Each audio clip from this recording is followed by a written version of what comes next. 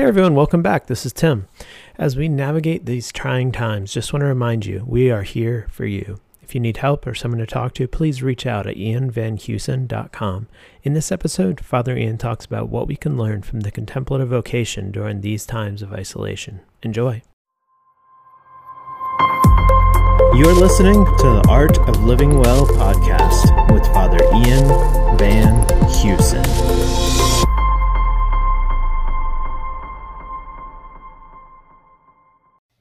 So it's kind of fascinating. I think the way this whole thing is unfolded, if we're honest with ourselves with coronavirus, 3 weeks ago, and these guys can talk about this more afterwards, I was thinking that what we needed was we were going to have to be fired up because we'd be working a lot. I just thought that there'd be a lot of needs, right? You know, you're shutting everything down. There's going to be a lot of people who are going to be in a lot of needs. I think maybe even a lot of us thought that. But what's happened has actually been kind of the reverse. There's a lot of people who are being taken care of. But when all is said and done, I think all of us are finding that we have a lot more free time. But the crazy thing is, it's not free time in the sense of vacation, though. It's not like we're going to Hawaii and we're sitting on a beach and we're exploring caves or whatever. It's actually free time that's at the same time incredibly confining. That is, we have to stay within a few different spaces, which is interestingly very similar to the contemplative vocation. So where I'm shifting focus in these coming weeks is I think the contemplative vocation has a lot to offer us in the sense of, so there's a classic notion that St. Benedict talks about that's in the rule of St. Benedict, which is ora et labora. And I believe that one of the ideas that was incredibly important of the monastic vocation was that when you have solitude, you have to keep yourself busy. But it's a paradoxical thing. You keep yourself busy, but then you also give yourself spontaneous time. So you don't want to have too much spontaneous time. You don't want to be too busy. You want to find a right balance. And I think the monastic vocation has a lot to offer that. Now, before I get into that more and kind of flesh this out, what the monastic vocation can teach us, a little bit of my own story. So before seminary, through seminary, I was obsessed with the contemplative vocation. I spent a lot of time at monasteries. So much so that some people in seminary thought that I wouldn't be able to be a pastor because I spent so much time in solitude.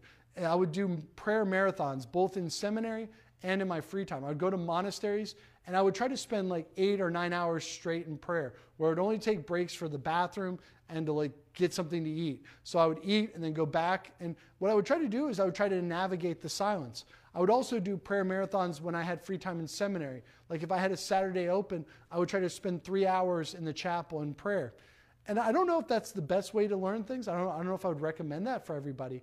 But what I learned in that solitude was I learned how to navigate silence, how to navigate and how to keep yourself occupied even if you're sitting in the same place and not moving for 3 hours. Sometimes I would sit literally in the same place for 3 hours straight. And I might only move as, my back got a little sore or something like that. And I would shift a little bit. So I would try to stay as still as possible. And what I learned from that is something that the Desert Fathers talked about and the monastics talked about. So you have the Desert Fathers. Who are the Desert Fathers? There was a group of monks who went out into the deserts of Egypt. They were the beginning of monasticism around the 3rd century after Christ, so 300 years after Christ. So this is before the Great Schism. This is way before the Protestant Reformation, early church stuff.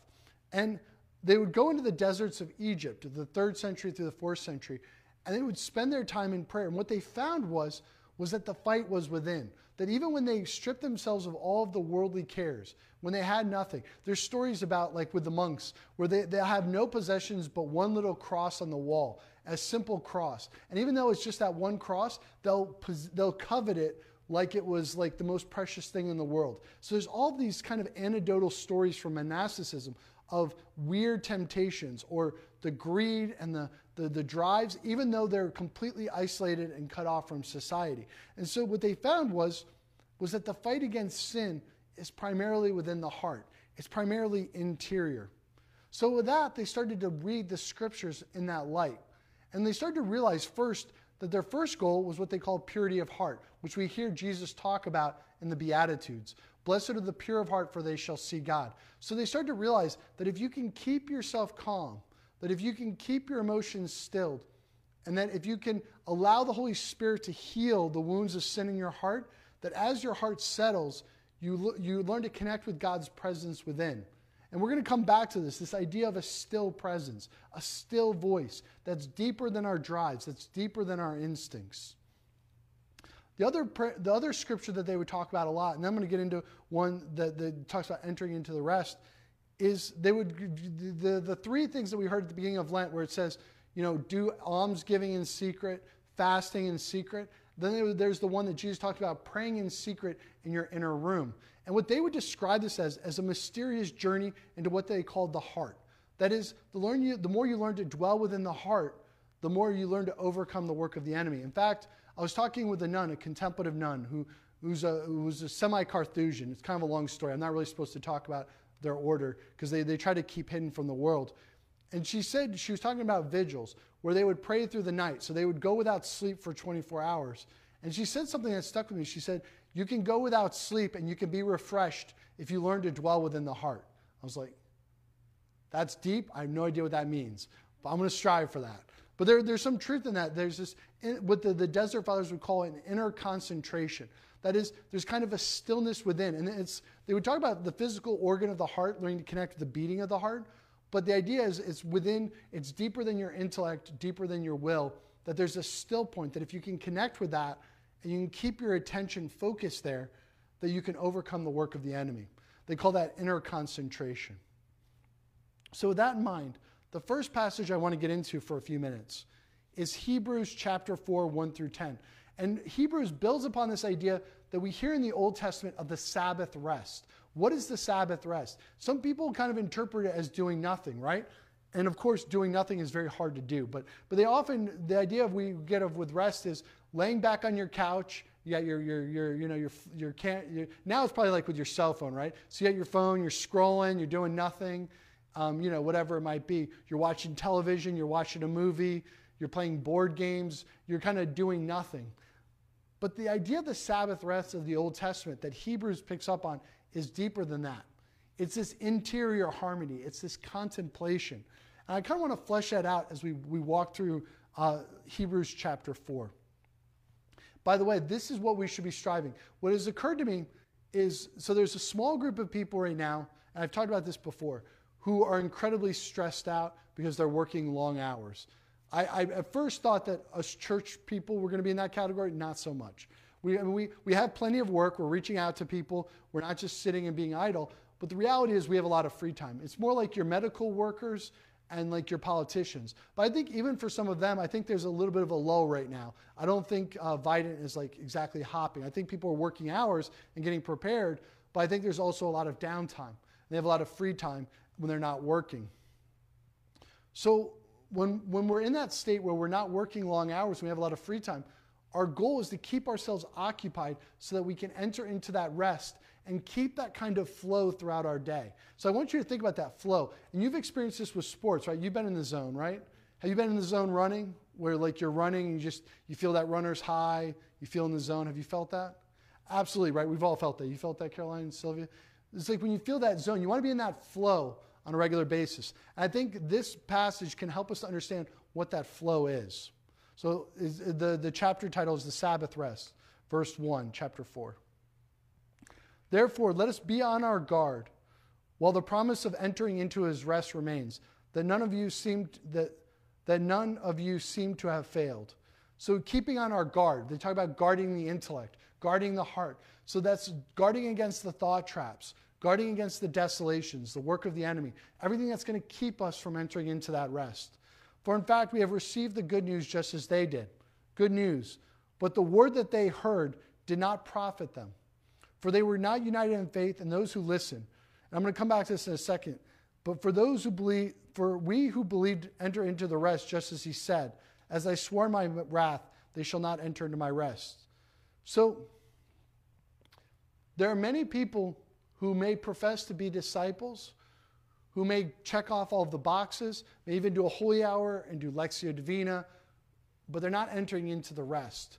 There's a deeper principle, and it often involves layers of things, right? So one of the things that has to happen sometimes is there has to be a healing of our subconscious, a healing of memories that has to take place. And that purging and that healing often happens in silence. So what happens is in the solitude, all that stuff surfaces, and it needs to be healed and worked through. And then afterwards, and if you've ever experienced this, when you have that breakthrough, afterwards there's a rest, there's a release. And that cycle kind of goes over and over again.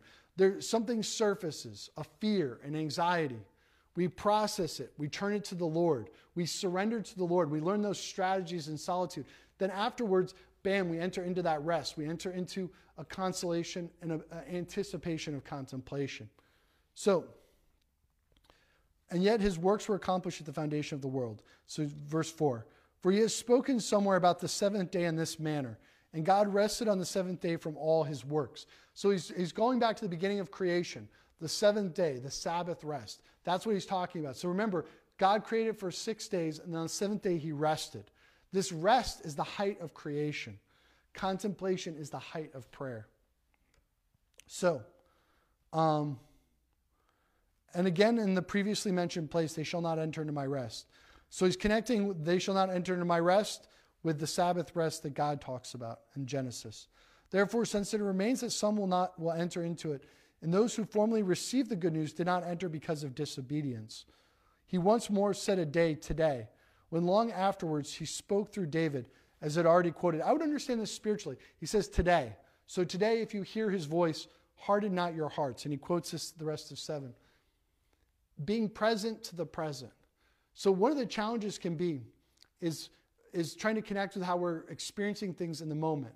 And so what can happen is we spin our wheels about the past, or we get afraid about the future. Right now, if you go into a holy hour and you're obsessing about what's your next job, or you guys are obsessing about marriage or whatever, try to gently work against that. So in the cloud of unknowing, it talks about, I'm going to talk about this more, is to enter into contemplation is to bury everything under a cloud of forgetting. And I've talked about this in other talks, that contemplation is a kind of death.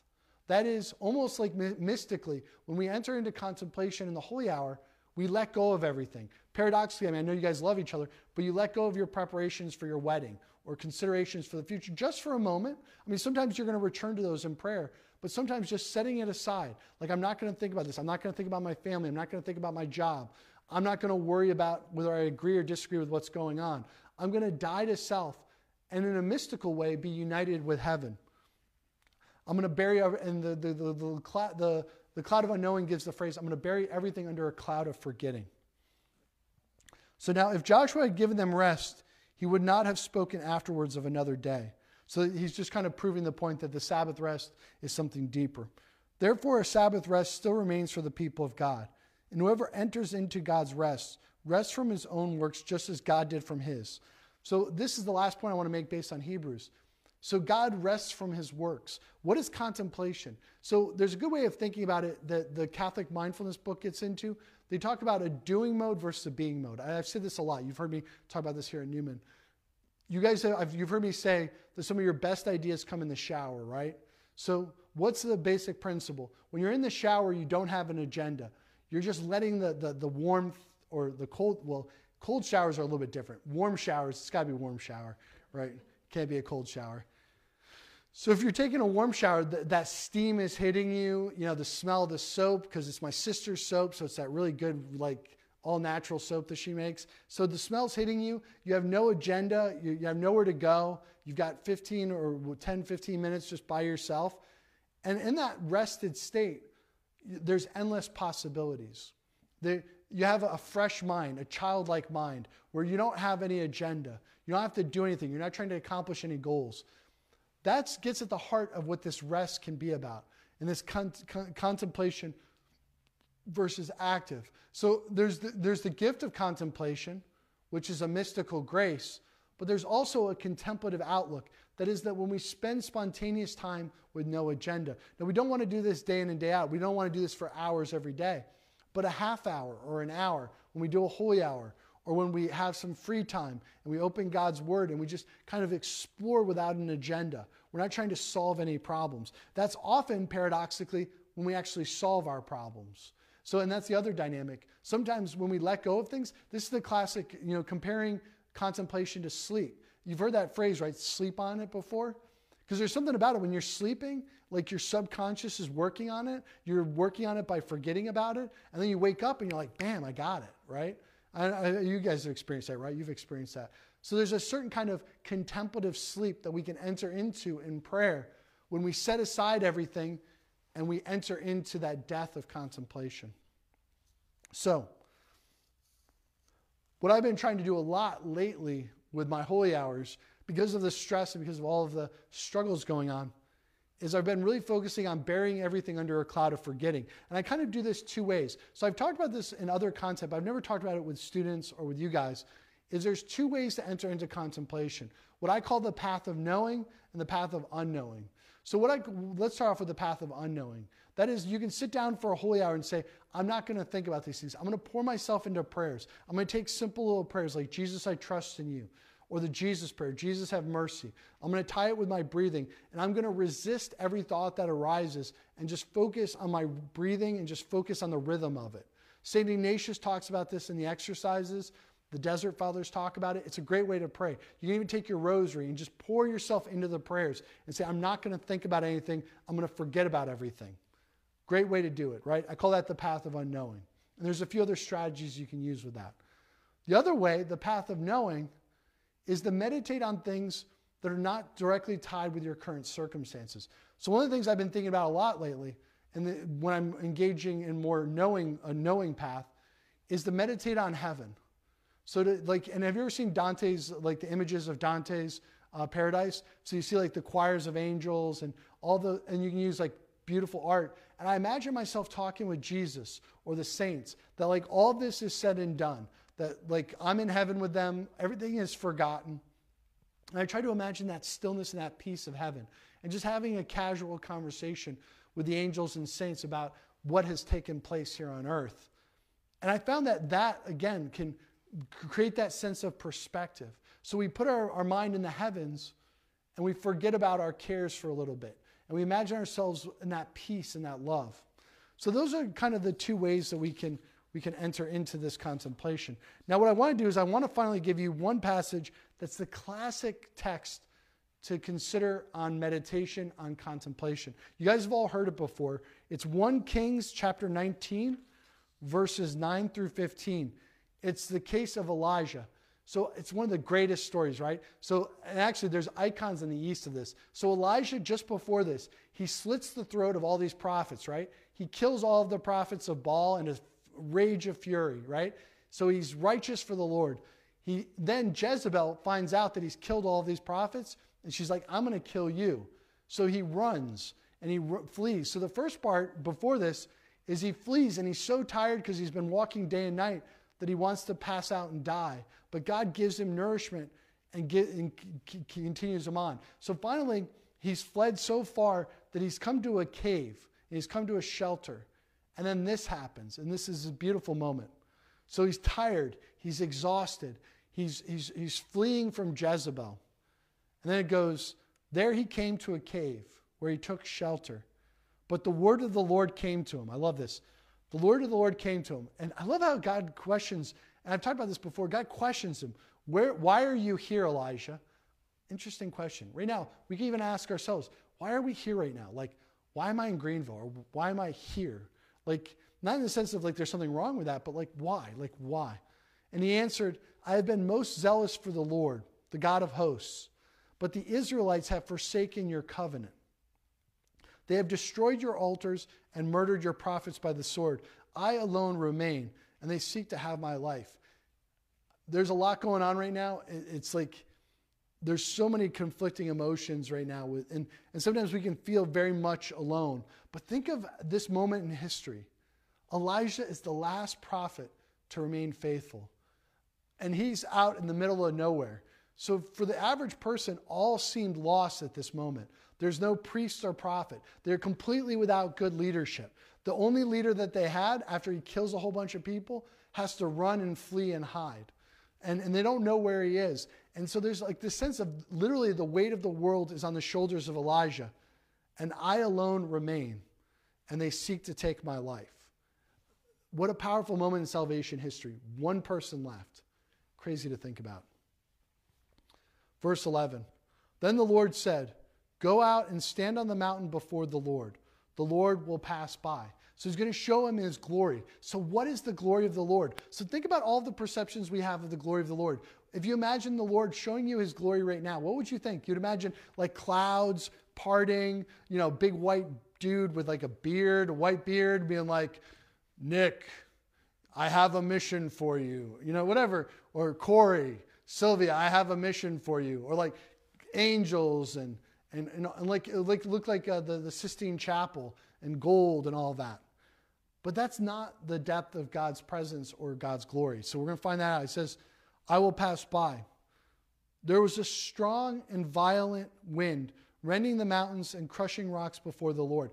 Early in our spiritual life, we love sweetness. We love like really physical ecstasies. And you see that sometimes with people, right? They love, you get that praise and worship going. You're like, I'm feeling it, man. And you're just so excited. You're at SLS, you're at Seek, you're just feeling it deep. But the Lord was not in the wind, right? So the Lord was not in the wind. So yes, those things are good, but they're not the fullness. There's something deeper than those emotional highs. And we need those emotional highs. We need that SLS, Seek, mountaintop emotion.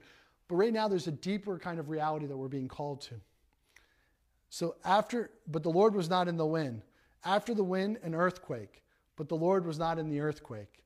By the way, there's this great scene in the movie about the Blessed Virgin Mary, where I believe it's Anne, St. Anne, the Blessed Virgin Mary's mother, who's reading this passage to them as children.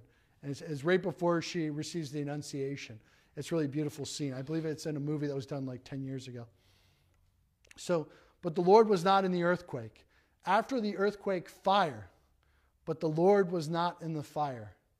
After the fire, this is the key, a light, silent sound. A quiet presence. So not in the big displays of power and glory, but this stillness. When he heard this, Elijah hid his face in his cloak and went out and stood at the entrance of the cave. A voice said to him, "Why are you here, Elijah?" And he replied, "I have been most zealous for the Lord, the God of hosts. But the Israelites have forsaken your covenant. They have destroyed your altars and murdered your prophets by the sword. I alone remain, and they seek to take my life." So he repeats what he has to say, his situation. He's relating everything to the Lord, and then the Lord gives him a mission, which in silence, the Lord gives each one of us a mission. The Lord said to him, "Go back, take the road to Damascus. When you arrive, you shall anoint Hazael as king of Aram." He's given a mission out of that silence. All of us need to enter into that rest. We need to learn to listen to that still voice of the Holy Spirit. That's going to be the challenge for all of us. I don't think there's going to be dramatic. We might see a need where we're going to have to stretch ourselves. But for most of us right now, our focus needs to be about entering into this rest.